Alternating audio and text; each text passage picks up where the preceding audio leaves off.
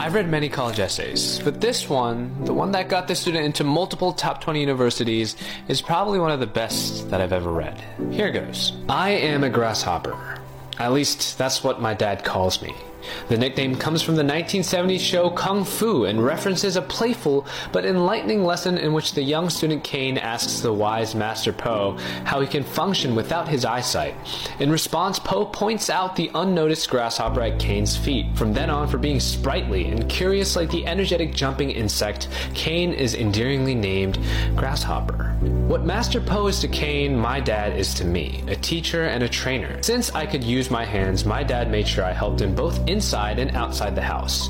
When I was younger, this meant rummaging for a rusty Phillips screwdriver from his cluttered toolkit or bringing him a cool glass of water as he worked under the scorching southern sun. As my limbs grew lankier and I was finally able to reach the kitchen countertop without my tiptoes, we moved on to bigger, more complex projects.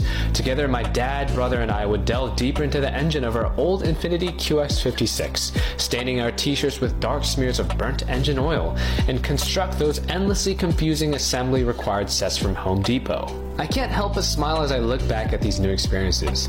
As a child, these moments were some of the most discouraging.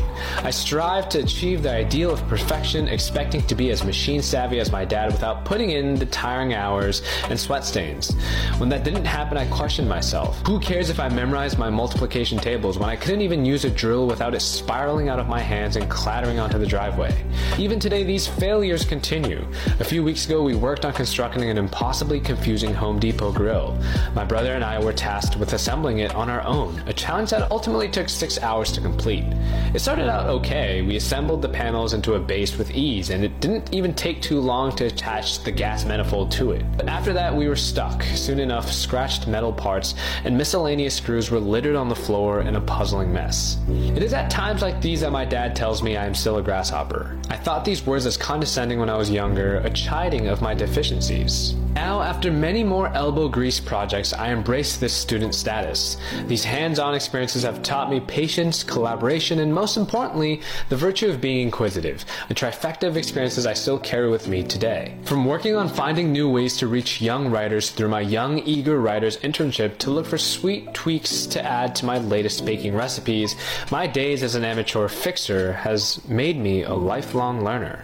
Patience, young grasshopper, is no longer an admonishment of my inexperience. Rather, it means I am still growing as a builder and a person. Like Caine, I still need the guidance of those before me, and even as I continue to walk my own path, I will stand on the shoulders of my past. I'm also eager and ready to explore whatever lies ahead. I learned what a hammer drill was yesterday, and tomorrow I'll discover something more. So yes, I am a grasshopper, but that is not a bad thing. I will always strive towards mastery, which is enough for me. Now, a couple of reasons as to why this essay is so strong as it is. Number one, the metaphor isn't too overbearing. A very common mistake that I see with a lot of students in writing these metaphorical essays that compares, say, a scene from a movie to their life is they put too much of an emphasis on the scene from the movie. If you do that, then it becomes a lot harder to explain who you are as a person, and rather you just end up talking about the scene in the movie. Second thing that this author does really well is she brings in these experiences that she had in her real life to this story. From talking about working on cars with her dad to being at Home Depot, etc., etc. It paints a very nice, wholesome picture of who she is as a person. And lastly, number three, she ends the essay on a positive note, which is she took this supposed negative thing and turned it into a positive. For all of you seniors working on your essays, I wish you the best of luck. Short Cast Club